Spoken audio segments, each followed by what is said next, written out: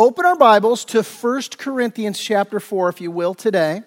I'm not starting the book of Revelation today. We just got off of 2 years of study, and quite frankly, I just need a little space right now before we jump into another multi-year study.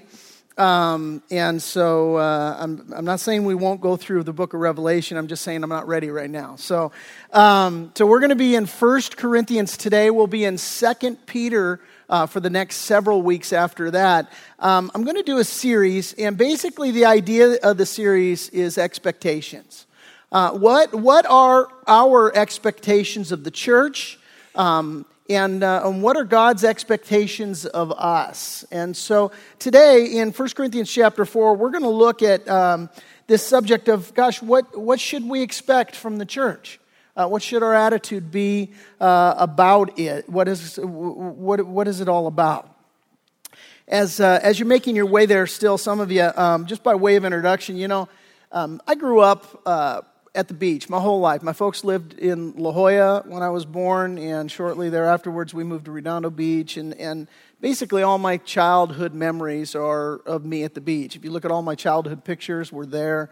And my dad used to go down. He taught me how to skin dive, how to spearfish, and he used to go down, and he had a saltwater aquarium in our house in La Jolla, and he used to keep it stocked with abalone and lobster.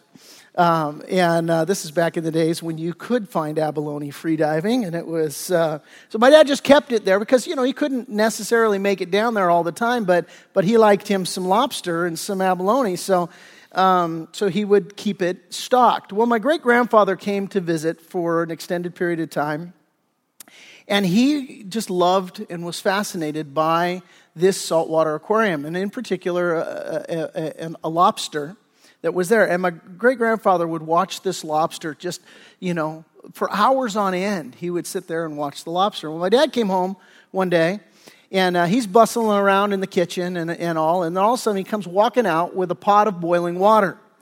And right in front of my great-grandfather, reaches in, grabs the lobster, and drops it into the pot. And my grandfather here, he's outraged by, my dad just took his pet, and threw him in for dinner. And, just did not have the same comprehension as my dad. See, my great-grandfather had the wrong view of the tank. He thought it was there for entertainment. He thought the lobster was there for his entertainment. And what we're going to see today is that the Corinthians, they kind of had a similar view of church. They sort of viewed church as being there for them. What can I get out of it kind of thing. And as we get into it today, the situation here in 1 Corinthians chapter 4 is this. Paul's writing to this church. He planted this church in Corinth. It's a port city about 50 miles west of Athens. It's a city not unlike San Diego in many ways, in the sense that, it was very prosperous. There was lots of commerce, lots of people, and lots of sin. And so what you have there in this society, in this culture, you've got rampant promiscuity, you've got a broad spectrum of philosophies and ideologies, and you've got this culture that's obsessed with materialism and self-centeredness. It's also a city that placed a high emphasis on enlightenment and on philosophy. And as such, what you have here is you've got a group of people, a society, a culture that is embracing new religions, new ideas, and all into all things sort of spiritual, but all things carnal as well. And it was into this city that Paul planted this church in Corinth about 52 A.D., And Paul here, as he planted the church, he actually pastored it for the first year and a half or so. Right now, in the writing of this epistle that we have, the church is about 5 years old. But Paul, having been there for about a year and a half, he turned it over to Apollos. And under Apollos' leadership, unfortunately, the church began to go off track. And so now, at the time of the writing of this epistle, there's gross sin going on within the church, and there's also massive confusion amongst the people in the church about, hey, what is the church supposed to be fundamentally? And so the question for us this morning, and for Paul here in our text, becomes, what should we expect from church? That's the idea. Like my dad's aquarium, is the church there for me, for my benefit, for my entertainment, or was it created to serve a higher purpose? And if, in fact, the church is created to serve a higher purpose, which, of course, it is, what does that look like in your life? What should it look like in my life? That's sort of the idea here as we come to 1 Corinthians. We'll pick it up. 1 Corinthians chapter 4, verse 1. Paul says to these guys, hey, let a man so consider us as servants of Christ and stewards of the mysteries of God. Moreover, verse 2, it is required in stewards that one be found faithful. Now, Paul starts out here using two words to define what the church should look like. He uses the word servants and he uses the word stewards. Now, this word servant, literally the definition of this word in the Greek is under rower. And the idea is the slave who would be in the bowels of the ship, whose job it was to row. The under rower had one job. He sat in the bowels of the ship. He didn't get a window. He didn't get to go strolling around on deck. He didn't go up on the bridge and get to yell commands and bark out orders. No, the under rower had one job, and that was get your head down, get your back into it, get your shoulder into it, and for crying out loud, row. Row the ship, man. And it's not a glamorous job, but it's certainly a vital job. And so this is the first word that Paul is using here. He's like, look, the ship of the church ain't going nowhere without an under rower. And so let everybody consider me, that's what I am. I'm an under rower. Well, not only that, but he says, I'm a steward.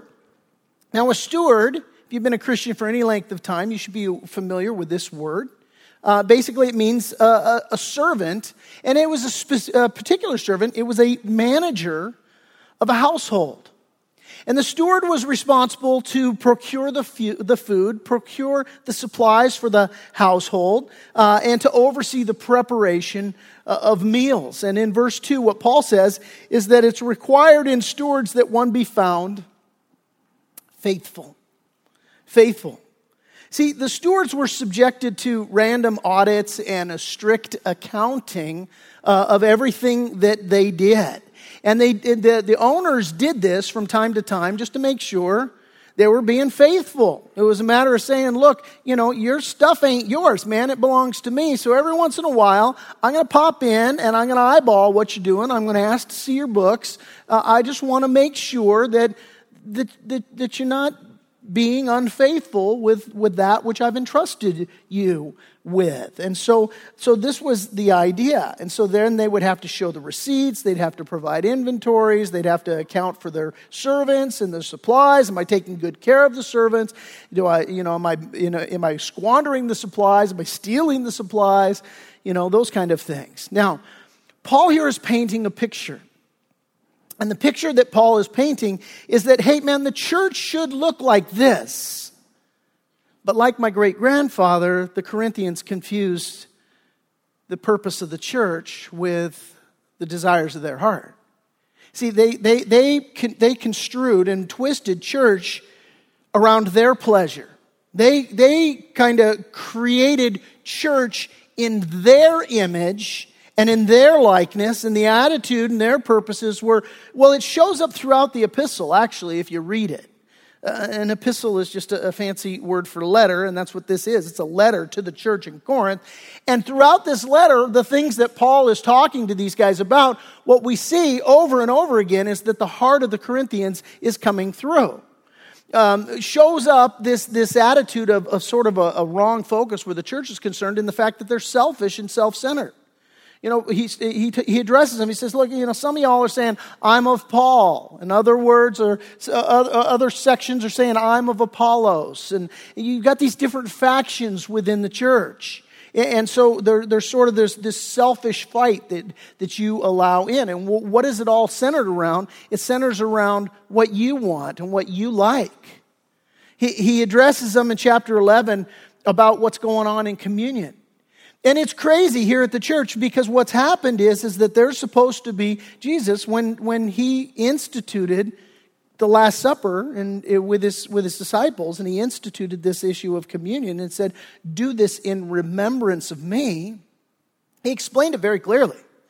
He said, look, the bread represents my body that's going to be broken for you. The cup represents my blood that's going to be shed for you for the remission of sins. And so what I want you guys to do is to do this often in remembrance of me. As often as you drink this bread, eat this bread and drink this cup, you proclaim my death until I return.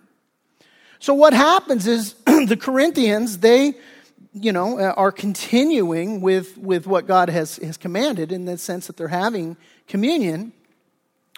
But they began to have their communion feasts from a very self-centered, sinful mindset. And what was that? Well, basically, they were if you were late, they're like, too bad for you, man. Because if you're hungry, you should have gotten here on time. It's because they were eating everything before everybody got there. Not only that, but they would drink all the communion wine. They're actually getting drunk on the communion wine. Now, if you're getting drunk at communion, that might suggest there's a problem with you. I mean, if you're showing up for the communion feast and you're grabbing the communion cup and you're like licking salt and biting a lemon and like, let's go for the, maybe you kind of gotten off track, God's like, hey, this is supposed to proclaim me. This is proclaiming you. And so this is kind of where they'd gotten to. And it's like, man, this is messed up, guys. And he talks to them in chapter 6. He talks to them about lawsuits. They're suing each other in court. And Paul is saying, what a horrible witness. You guys you're behaving like this, taking one another to court and suing one another, and you're giving Christ a bad name. Why shouldn't you just rather be wronged for the sake of not, just dragging Jesus through the mud like that? You guys, don't you guys know you're going to be judging, in eternity, in the millennial kingdom? You guys are going to act as judges and ruling over God's creation, and you can't even judge yourselves. And so, again, this had shown up. Their religion in chapter 14, where Paul's like, man, the way you guys function in church, like you're all about, oh, look at me and my gifts, and I want it all to be me. And he's like, each of you has a psalm, each of you has a teaching, each of you has a tongue, each of you has a revelation, each of you has an interpretation. And it's like, me, I want the focus, I want to do everything. And So there's this problem in Corinth with you guys don't understand the purpose of church or what it's all about. And the big problem, really is that you have become puffed up and everything is supposed to circle around you. And sadly, it's not unlike a lot of churches that we see happening today, or, really every church has this problem with certain individuals to a certain degree, to where church can become about all the wrong things, where it's like, I'm shopping for a church. It's like, what kind of children's ministry does it have? And what kind of programs do they have? And do I like their worship? And while these things are important to a degree, sometimes we elevate these things up above the main thing, and the main thing is that the body of Christ is supposed to all be together, working together. When Paul gets to chapter 12, he's going to say this. I'll put it on the screen for you. He tells the believers, hey, there should be no schism in the body. He says, but that the members should have the same care for one another. No divisions between you. Peter likened the church to living stones. He said this in 1 Peter chapter 2. Verses 4 and 5, he says, coming to him, Jesus, as to a living stone, rejected indeed by men, but chosen by God and precious, you also as living stones are being built up a spiritual house, a holy priesthood, to offer up spiritual sacrifices acceptable to God through Jesus Christ. Peter's heart here articulating, we're supposed to all fit together as a stone that's fashioned for a particular work. You have a place within the church that you fit, and you have a job to do there. You're not, a stone isn't part of the structure because it exists to be entertained or taken care of. A stone is there to serve a functional purpose for the assembly of the entire house. And that's what Peter is saying. Look, you're a living stone. You're being built up into a holy temple. And your job here as a believer and a follower of Christ is just that, to do the work that God has given for you to do. The Bible says that we are God's workmanship, that we're created in Christ Jesus for good works, which God prepared beforehand, that we should walk in them. And so there is this functional thing that we need to do. Now, let me be perfectly clear, and this is in my notes, but it just strikes me that I should clarify this and make sure.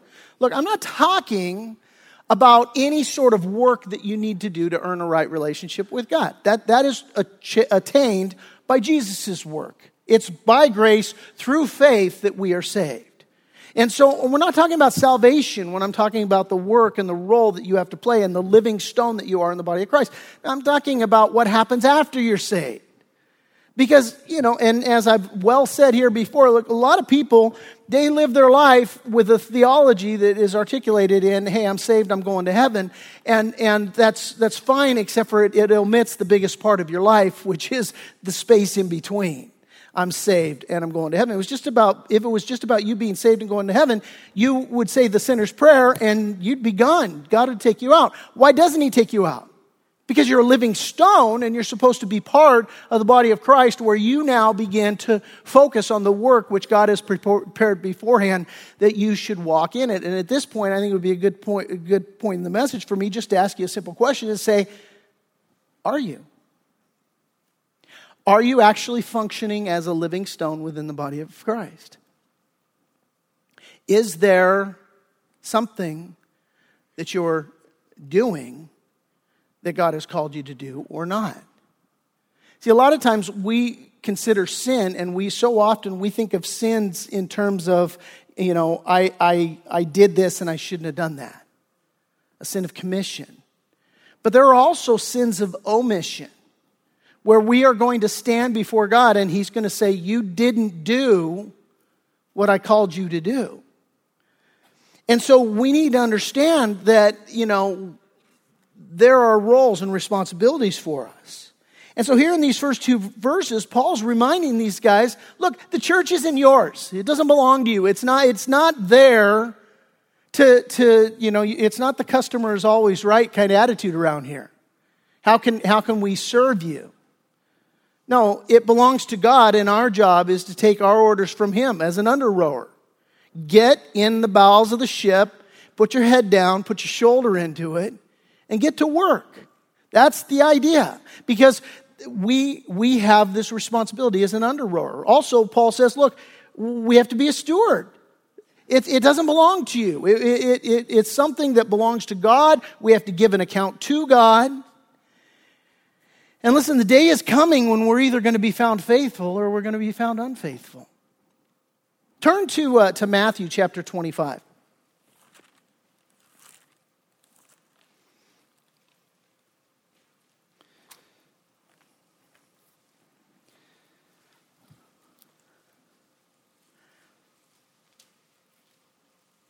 Jesus teaching here in Matthew 25, he's telling these different parables. A parable is an earthly story with a heavenly meaning. And Jesus he teaches in this way, in part because this is a great visual way for people to learn, but also in part, it's a way that when he puts it in picture that, some people, they just aren't going to get it, and that's just sort of how it's going to be. So Jesus here, he's teaching, and he says, for the kingdom of heaven is like a man traveling to a far country who called his own servants and delivered his goods to them. And remember, it all belongs to him. These people work for him. And to one, he gave 5 talents, and to another 2, and to another 1, to each one according to his own ability, and immediately he went on a journey. Now, a talent is a unit of measure to define an amount of money. But for the purposes of us here today, it can be that, or it can be just that God has given you certain skills and talents that also work very well in the telling of this parable. So basically the point is he's got different stewards, people that he's going to entrust his stuff to. And he says, look, I'm going to entrust this stuff to you, and I want you to be faithful with it. I want you to invest it, to put it to work. And so he goes on a journey, verse 16, and then he who had received the 5 talents went and traded with them and made another 5 talents. And likewise, he who had received 2 talents, 2 more also. But he who had received 1 talent went and dug in the ground, and he hid his Lord's money. And after a long time, the Lord of those servants came and settled accounts with them. And so he who had received 5 talents came and brought 5 other talents, saying, Lord, you delivered me 5 talents. Look, I've gained 5 more talents besides them. And his Lord said to him, well done, good and faithful servant. You were faithful over a few things. I'll make you ruler over many things. Enter into the joy of your Lord.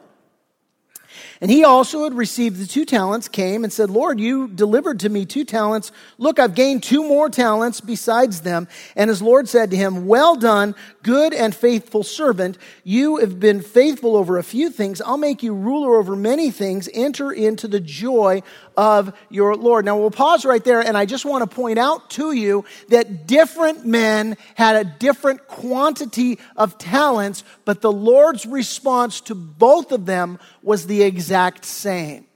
And some of y'all have been entrusted with more, and some of you have been entrusted with less. And it's not that God looks at the person who's been entrusted with more and who then in turn has more of a return for his investment and says, I am going to, reward you more than this other person. No, he is going to reward each of us according to the ability and to the opportunities that he gives to us. The issue isn't quantity, it's faithfulness.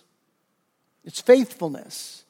And listen, just as the steward that I explained in the definition of a steward was subject to random audits, so too you are going to be subject to random audits in your life. The Bible speaks of 2 different types of judgment. There's a judgment for those who reject Jesus Christ, but there's also a judgment for you and I as believers in Jesus Christ. We will also face judgment. It's not the same kind of judgment. It's not a judgment of, you're going to hell kind of judgment. It's a judgment of, hey, what's your reward going to be in heaven? Your salvation's already determined if you've received Christ as your Lord and Savior and are trusting Him by faith. So you're not going to go to the great white throne judgment that the book of Revelation talks about, which eventually we'll get into here. You are going to go before what the Bible talks about, the judgment seat of Christ, where your works are going to be judged. And so what happens here is that these 2 folks, they have these talents, they've used the talents. And then verse 24, he who'd received 1 talent came and he said, Lord, I knew you to be a hard man, reaping where you have not sown and gathering where you have not scattered seed. And I was afraid. And I went and I hid your talent in the ground. Look, there you have what is yours. Now, when he says, hey, you've reaped where you've not sown, and you've gathered,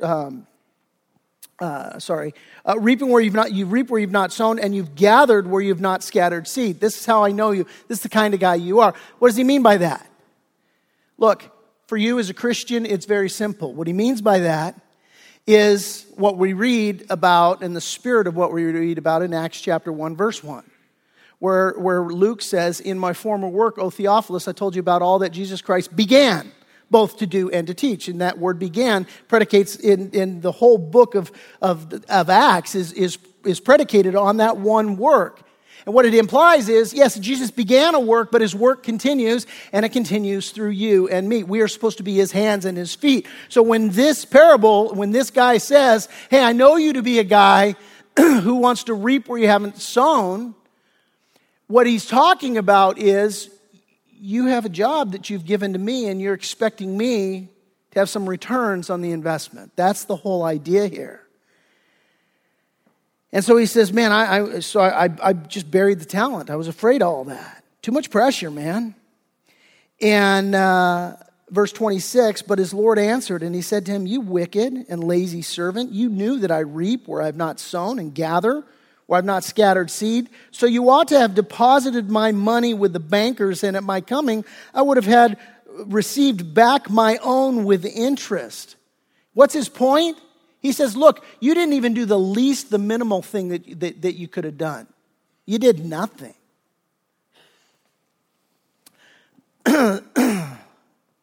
Implications for us in this is that the day is coming, well, you're not going to answer to me. I mean, you could hear this and go, man, what a underhanded ploy that is, Pastor. What, you don't have enough people to set up chairs or tear them down? You don't have enough people to go and help with a construction project, or that you're just trying to lay a guilt trip on everybody? No. I'm telling you what the function of the church is supposed to be. And you're not going to answer to me. You just want to come to church and check it off your Franklin planner and go home and never actually do anything to serve God. You won't answer to me. But a day is coming when you will answer to God. And he's the one who's going to say, look, did you bury your talent, or did you use your talent? And look, I don't know what your talent is. I don't have a clue. But you should know how God's gifted you. You should know what God has placed in your path. You should know these things. And you say, well, gosh, Pastor Ted, I don't know these things. Help me out here. Okay, come see us. Fill out a serve card. Say, I'm willing to be used by God. Hey, you know what? Just step out in faith and, just start knocking on some doors. God, have you gifted me in this way? God, have you gifted me in this way? An interesting thing happened when we started our first church. Immediately everybody began just finding their groove and their niche. And I was getting frustrated because, my wife, she finds her groove and her niche, and she's serving and singing in the worship team, and, and God's like opening these doors, and these other guys are, getting involved in, setting up the sound gear and doing all that. And, this guy's teaching over here, and me, what am I doing? I'm just sort of like, it just varies from moment to moment. Like right now I'm setting up a chair, and right now, I'm teaching in a kids class because there's a need over there. And right now I'm over here and, gosh, guess what? I'm teaching this Sunday. And, over here I'm doing this other thing. I'm just kind of all over the map. And I'm getting frustrated. I'm like, what? Everybody else has found their niche. And then all of a sudden God showed me, you have found your niche. It's called assistant pastor. That's what you're doing. You're just assisting. You're just going wherever the need is. See, so it's just a matter of saying, well, I'm just going to be used by you. And so this is the idea that's being conveyed here. And so Jesus, continuing the story here, he says, therefore, take the talent from him and give it to him who has 10 talents. For to everyone who has, more will be given, and he will have abundance. But from him who does not have, even what he has will be taken away. And cast the unprofitable servant into outer darkness. There will be weeping and gnashing of teeth. He's like, look, you know what? If you're faithful in little, I'm going to make you faithful in more. If you're good and obedient in the things I've called you to do, I'm just gonna pour out upon you. The Bible says in the book of Proverbs that a man's gift makes room for him and brings him before kings. And the idea is that God gifts you, and he gives you opportunities to use those gifts, and as you're faithful to use those gifts, he will open up more doors of opportunity. And what you will find, Jesus said, he who seeks to save his life will lose it, but whoever loses his life for my sake and for the gospel's sake will find it. And so this is the idea here. So again, the takeaway question here is, what has God entrusted to you to steward?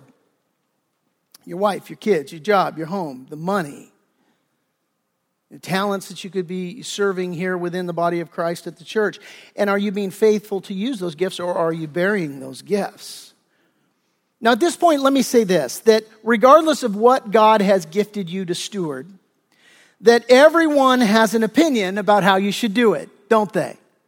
I mean, everybody's got an opinion. The moment that you step out and you start, doing what you're going to do and you start exercising leadership in your life, everyone's a critic, right? We had a situation that happened recently where there was a family and they were taking care of an elderly parent, and there were a couple of people within that family that sort of stepped up and started to do what they were supposed to do. But there were some other siblings that hadn't stepped up really to do anything. And then what happened was the people that weren't doing anything were criticizing the ones that were doing something. Every time they'd make a decision or everything that they're doing, these people are not lifting a finger to do anything or to help. But yet they want to weigh in and they want to have an opinion and they want to be able to sit in judgment on those that were doing what they're doing. Everybody's a critic, And back in 1 Corinthians, that's what Paul says next in verse 3. He says, "But with me, it's a very small thing that I should be judged by you or by a human court. In fact, I do not even judge myself." He says, "For I know of nothing against myself, yet I'm not justified by this, but he who judges me is the Lord. Therefore judge nothing before the time until the Lord comes, who will both bring to light the hidden things of darkness and reveal the counsels of the hearts, and then each one's praise will come from God." Listen, here's what Paul is saying here. What Paul is saying here is that as you serve the Lord, as you step out and exercise leadership to some degree, shape, form, some fashion where you're going to use the gifts and the talents that God has given to you, and you begin to serve Him in whatever role or capacity that is, somebody is going to have a problem at some point with what you're doing, and they're going to make it known. The moment that you step out to do that, right? That's what Christians do. Christians, they tell you how they think they're doing, how they think you're doing, and they'll, you get 2 Christians, you get 5 opinions, And so what Paul is saying here is, look, it's not that I don't listen to anybody, but ultimately you can't work for the praises of people. That's what he's saying. And listen, here's the point of application here, and this is so critically important, because one of the things that I see, and I talked to the guys about this last Monday night a little bit on tactical leadership, but one of the things that I'm seeing, and I see it in men a lot, especially young men, is that you're called to lead. And you, if you're married, you're called to be the head of the wife as Christ is the head of the church. Now, that's not a chauvinistic statement. That's just a quote of Scripture. That's God's design. But what I see a lot of men do is that they will step out to lead, and what will happen is that inevitably they're not going to lead the way their wife wants them to lead. It's like that line from My Big Fat Greek Wedding. He is the head, but the wife is the neck, and she can turn the head any way she wants to turn him. And it's true. I mean, women, I always say, they're an enigma wrapped in a riddle, and they're hard to figure out. And if you go back to the curse, and I'll tread very lightly here, but if you go back to the curse, basically the curse says that women are designed to submit to a man and to be a helpmeet to a man. And the deep longing of a woman's heart is to have that man that she can just trust herself to. But the curse is she wants a guy to lead her the way she's designed, but the curse is she wants to tell him how to lead. That's the basic get that women are up against. So what guys do is they cave to that. And the reason they cave to that is because what the man wants really more than anything else is he just wants his wife happy. I mean, really, truly, I just want her happy. Now, we're sinners, so it's like, I want you happy that I'm sitting on the couch and watching, Gold Rush. That's what I want you happy to be. Wife's like, nah, that ain't going to cut it. I can't believe I married you. So the man is called to lead. And what a man does often is that when he faces opposition from his wife, he'll cave. And you need not to cave. Now, it doesn't mean that, you mistreat her or that you're harsh with her. But what it does mean is that you lovingly say, look, this is the best decision. I've prayed about it. Sweetheart, you're going to have to trust me, but this is what we're going to do. And by and large, one of the biggest problems I see with marriages today is men don't do that. Men don't step up and lovingly lead when they're in the face of opposition with their spouses. Now, if you would lovingly, can I just tell you that that's what your wife wants? She just wants you to exercise leadership in a godly way. She wants you to be able to say, sweetheart, I've prayed about this and this is what we're going to do. And then having the follow through to be able to do that. And so what Paul is saying here in the church is he's basically saying, look, I'm exercising leadership. Not everybody likes it, but this is the way that it's going to be. So even if somebody's going to oppose me or if they're going to be oppositional to me, I'm still going to do what it is that I need to do. Now, as a leader, you're going to face three different types of judgment. You're going to face the judgment of others, you're going to face the judgment of yourself, and you're going to face the judgment of God. And what Paul is saying here is, look, you just can't bend to the pressures of different people's opinion if you're going to, in fact, lead within the church or lead in any capacity. But you also can't just rely upon your own conscience and say, well, I think I'm doing a good job. No, what Paul says is, look, I think I'm doing a good job, but when I die, ultimately, I'm going to stand before Jesus and I'm going to give an account to him. So I'm going to keep that in the forefront of my thought and in my attitude, and then that's going to dictate what I do within the church. God owns me, God owns the church, God owns the people, he owns the resources, he owns the opportunities, he calls the shots, and ultimately he tells me I'm going to give an account to him. Matthew 24:44, therefore you also be ready, for the Son of Man is coming at an hour you do not expect. So hey, you know what? I'm a steward, and I recognize I'm going to have to give an accounting. So Paul says, hey, people are going to want to judge you, you're going to want to judge yourself, but in the end you work for one person. His name's Jesus Christ. Hebrews 4:13 tells us there's no creature hidden from his sight, but all things are naked and open to the eyes of him to whom we must give an account. So continuing now, verse 6, here's what Paul says. He says, now these things, brethren, I have figuratively transferred to myself and Apollos for your sakes, that you may learn in us not to think beyond what is written, that none of you may be puffed up on behalf of one against the other. Now, when he says these things I have written, he's not just talking about, the issue of being a steward and being a servant, but he's talking about things that he mentioned earlier in chapter 3. And what he's saying here, Paul gave 4 different examples that he attributed to himself and to Apollos to basically describe to them, look, this is who we are in the church. This is who we are. This is who you are supposed to be in the church. This is why the church exists. And these are the examples that we're giving to you. And Paul says here, I gave those examples I applied them to me and to Apollos, but the implication is they apply to all of us. Now here's all the examples that he gave. In chapter 3, he gave 2 other examples. One was that he said, that we're like a garden. He says, one plants, another waters, but God brings the increase. He says also in chapter 3 that we're like a building. And basically he says there that Jesus is the foundation and we build on top of him. And then of course here in chapter 4, he says we're like a servant. We're under rowers. Get in the belly of the ship, get to work, man. Put your back into it. And he says we're like a steward. It all belongs to God. He entrusts his stuff to us and he expects that we're going to reap a harvest, that we're going to have a return on our investment of his stuff, okay? All of these examples. And so Paul asks in verse 7 now, in conclusion, he says, for who makes you differ from one another? And what do you have that you did not receive? And now if you did indeed receive it, why do you boast as if you had not received it?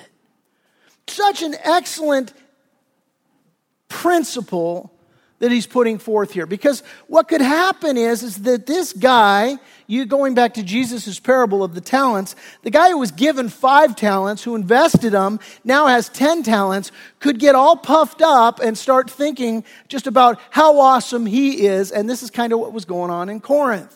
That there was all these people in church saying, hey, look, I'm so awesome that I don't care if everybody else is late. All the communion stuff I'm going to eat because I'm awesome. You check me out, kind of thing. Pastor Scott, several years ago, he used to own this red Jeep. And it was a cool-looking Jeep. It was raised, big, fatty tires, the whole bit. And he'd bought it for fun. It wasn't a primary vehicle. And he says, hey, you want to borrow my Jeep for a while? You can use it. You can just drive around. I don't know if he saw my truck and took pity on me or what it was.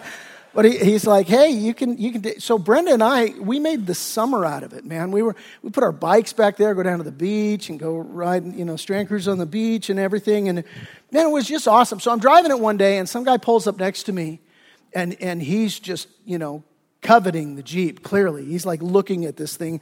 And in my heart, I'm getting all puffed up with pride. I'm like, oh, this is an awesome truck, isn't it? You better. And God's like, you idiot, it's not even yours, and I'm like, oh, you're right, it isn't even mine. I'm just trying. And see, that's what Paul's conveying here. That's us here at Reliance Church. It's like, it's not even ours. And so what happens is that we, brothers and sisters in Christ, as we, start just being faithful to God, we start serving in Awana.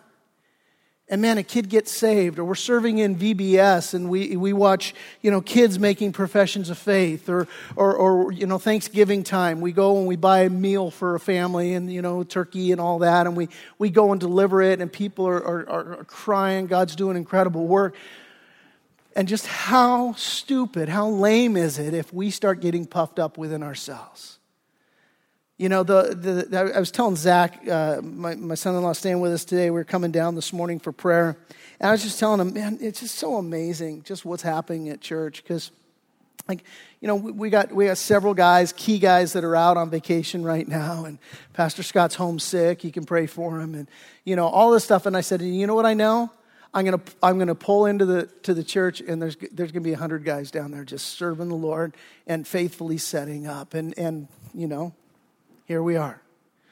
And how lame would it be, for one of those guys to be all like, you know what? I spent 2 hours, man, setting up chairs and not one person thanked me. Right? It's not about that. It's just not about that. And Paul's like, what do you have that you didn't receive? God gave you everything. He lets you serve him. And then guess what? It's like, the example I always use when Megan was a little girl, I was painting my fence. She wanted to help me. What did I do? I gave her a paintbrush. Go to town, sweetheart. Did she help me? She wasn't helping me. But in her mind, she was. Right? And for us, the analogy has its flaws, but for us in the kingdom of God, God gives us a paintbrush. He's like, you know what? Guess what? This is the way I've set it up. I'm going to do an incredible work, and I'm going to use you to do that work. And we just, Megan had more paint on her than she ever got on the fence. But she remembers it to this day, probably because I tell her the example all the time, Man, Reliance Church is like that Jeep that Pastor Scott loaned to me. I don't own it. I didn't do anything to merit it. But I get to drive it. It's by the grace of God. And we rejoice in that. And listen, that's the church, guys. The church is us all together. Just saying, Lord, this is what I'm going to do. Now, let's close. Turn to Romans chapter 12. I'm going to finish up here. Just to your left there, one book. Romans chapter 12.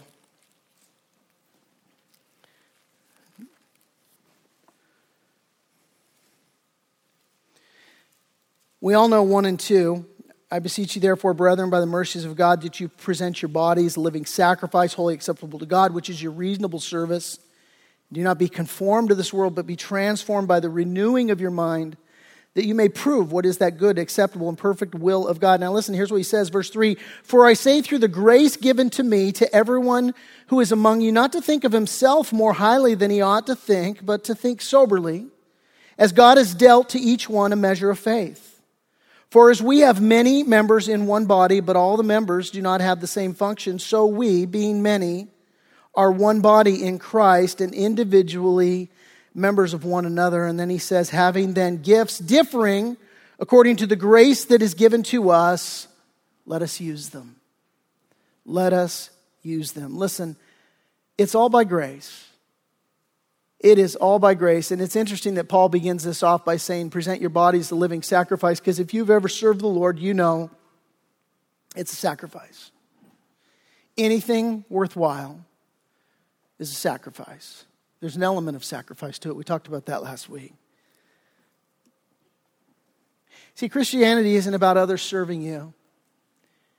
It's about you serving others. That's what the body of Christ is. It's about you laying your life down for other people. Now, why on earth would you want to do that? Because that's what Jesus did for us. There's this account in Mark's gospel, and it's so typical. You've got all this stuff going on. And James and Mark come to God and to Jesus. They're like, hey, when you come into your kingdom, we want the number 1 and number 2 job. I want to be on your left. He wants to be on your right. How's about it, man?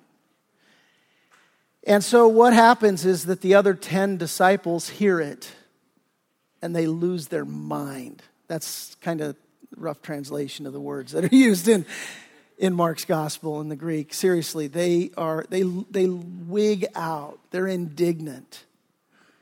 And Jesus called them to himself, Mark 10:42.